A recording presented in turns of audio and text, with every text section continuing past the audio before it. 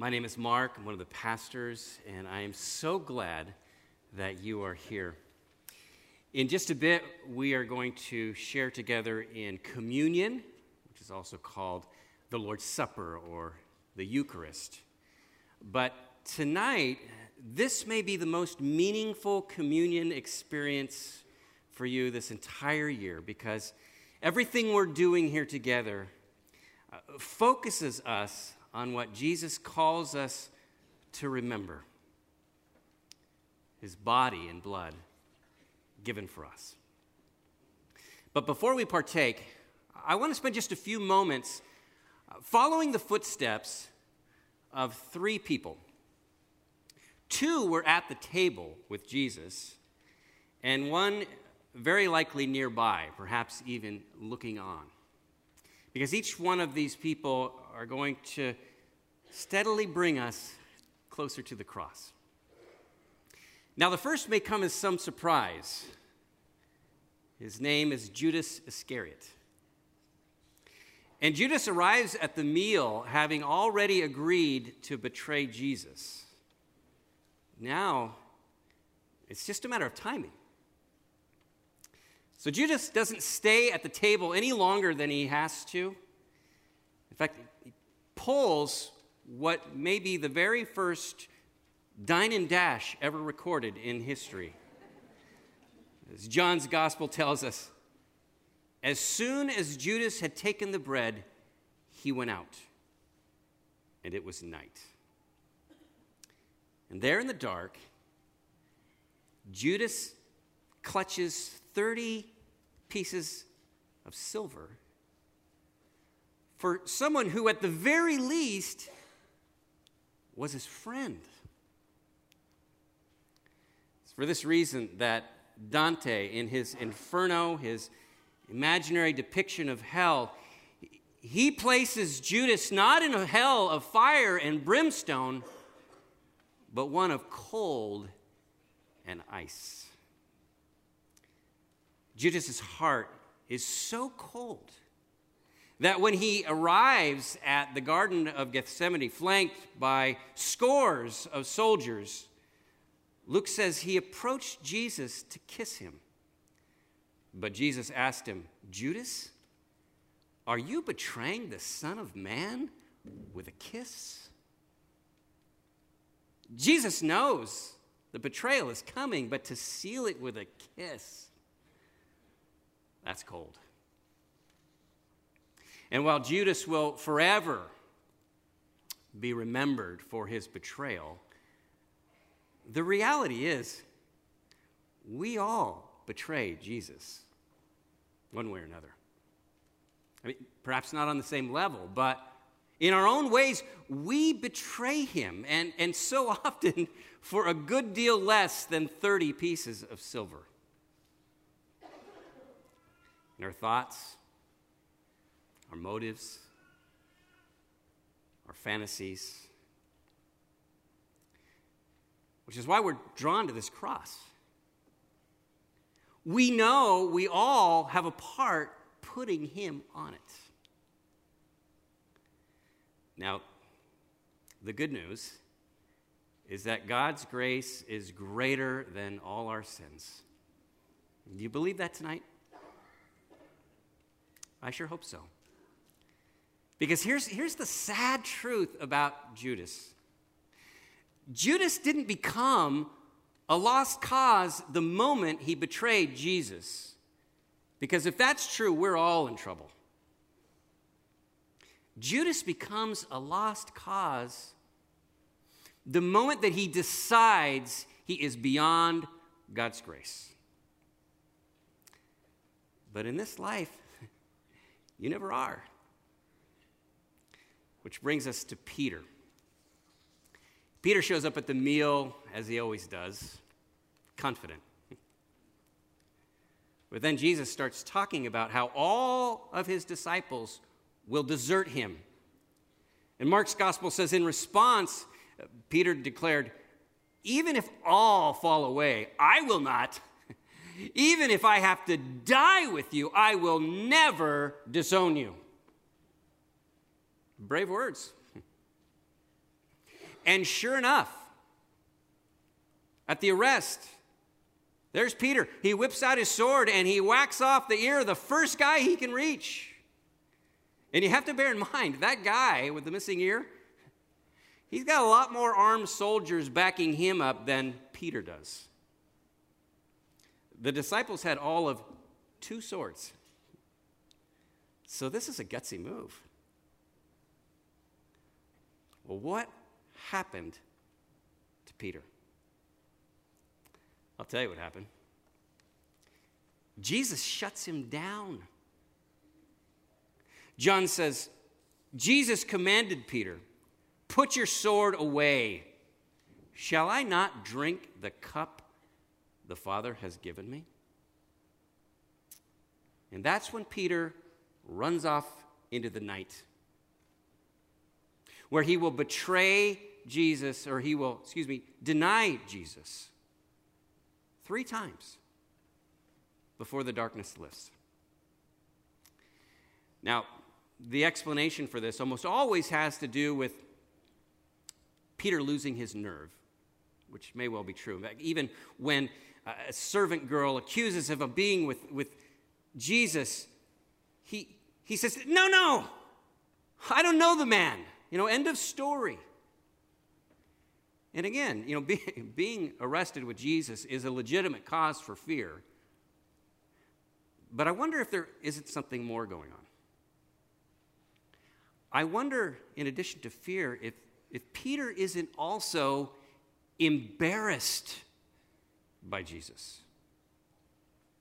I mean, what kind of leader doesn't stick up for himself? What king allows himself to be taken without a fight? I mean, come on, Jesus, show some spine. Could at least go down swinging. But he just surrenders.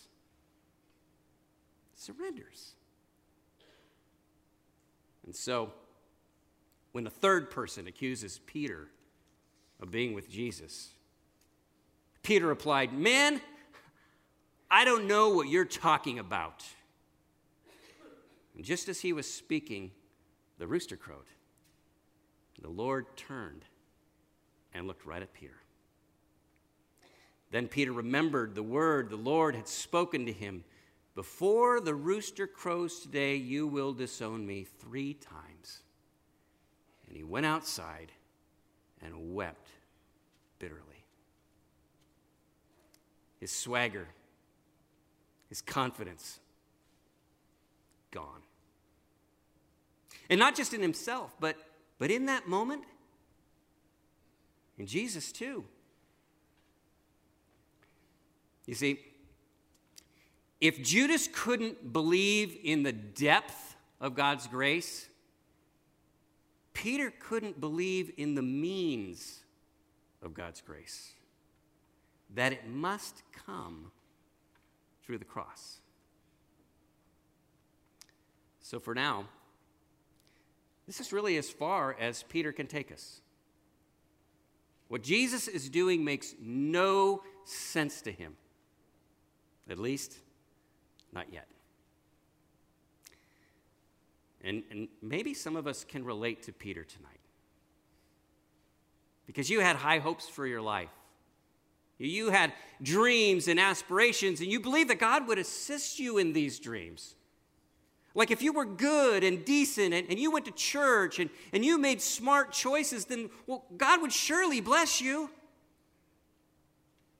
And just when you saw those pieces coming together of your plan, it all blew up. Something or someone was taken from you. You found yourself wondering in the middle of the night, what do I do with you, Jesus? Because you're making no sense to me. But again, the good news is that while Peter is denying Jesus, Jesus is set on dying for Peter. And not just Peter's sins, but my sins and your sins. Now, you may not understand all of that.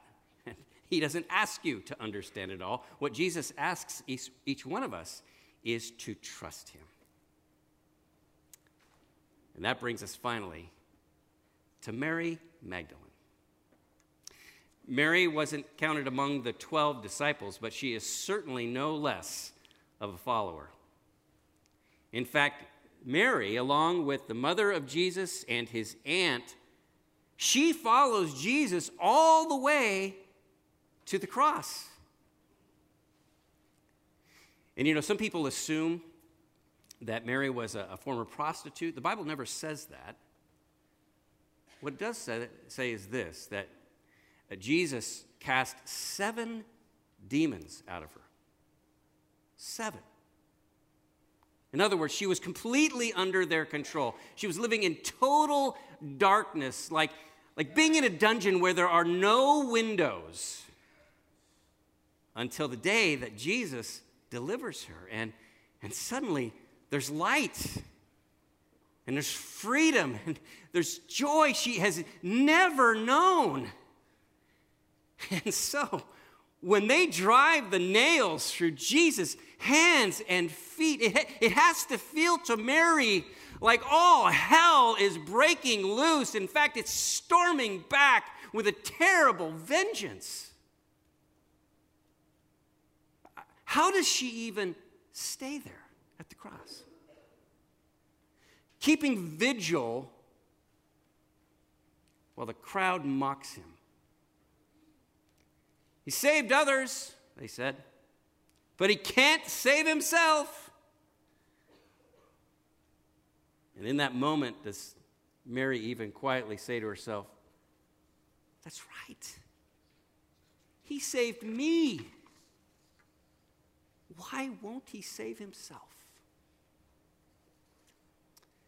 Well, if the first 3 hours of the crucifixion weren't bad enough, the next 3 are even worse. Mark's gospel says, at noon, darkness came over the whole land until 3 in the afternoon. And why does it suddenly go dark? Why the second act? Perhaps it's because while the soldiers have dished out all the torture they can, and the mockers are running out of things to say, Jesus is entering into the worst pain of all, where the collective darkness and weight of all sin is put on him. And Mark continues, and at 3 in the afternoon, Jesus cried out in a loud voice, Eloi, Eloi, lema sabachthani, which means, my God, why have you forsaken me? Which is the darkest moment there is. And then, with a loud cry, Jesus breathed his last. Mark kind of fades to black at this point,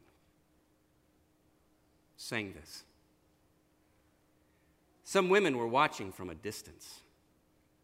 Among them was Mary Magdalene. So, let's take inventory. Her life has come to this.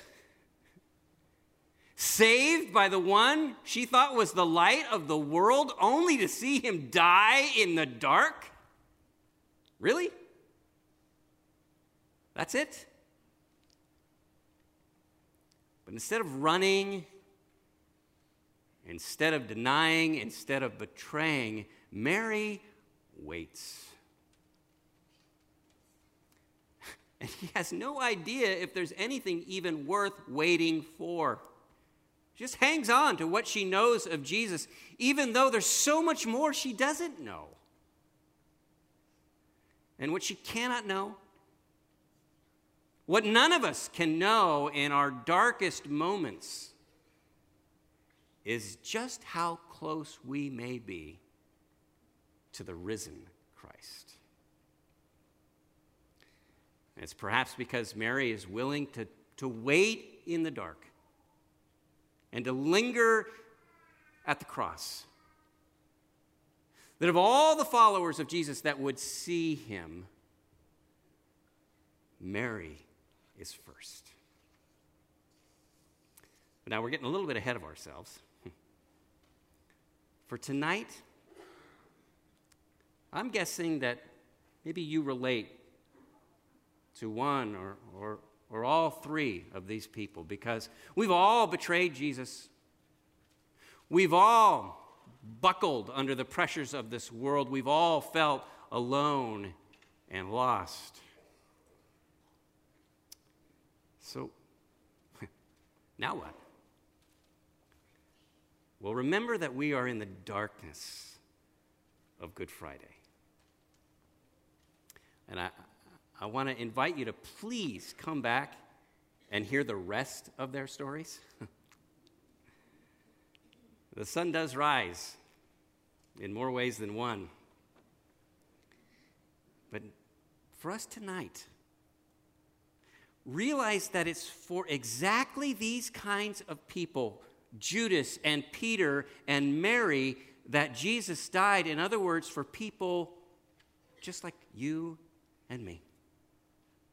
In fact, the only difference between these three particular people is that Judas gives in and he gives up to his own self-loathing and despair when all the while I believe Jesus was waiting to welcome him back, just like he would welcome Peter. And so the question for all of us tonight is this: will you wait in the dark like Mary did? Will you linger at the cross? Will you thank God for all that it promises? Because he will send the dawn wherever you're at. The sun will rise. And so while you're in the dark, take heart. Because yes, the sacrifice that Jesus made was caused by us, but it is also for us. Amen? Yeah. Let's prepare our hearts as we are about to receive communion and remember the death of God's Son. Would you bow as I pray? Heavenly Father and Lord, we thank you for the bread and the cup that we are about to receive. We are humbled to come to your table. We are humbled by the invitation. Knowing, Lord, that it was for our sake that your Son drained the cup of sin and death. He suffered in deepest darkness and desolation for us. And so, Lord, I pray for anyone here who are in their own dark night. Maybe they walked in these doors feeling like Judas or Peter or Mary. Maybe they just need a fresh appropriation of your grace and your mercy. I'm sure we all do. Or maybe there are those among us, Lord, who they haven't yet come to know you as Lord. I pray they will tonight. I pray that all of us will see you and your incredible love for us. For as your word says, greater love has no man than this, and to lay down his life for his friends. In the matchless name of Christ I pray. Amen.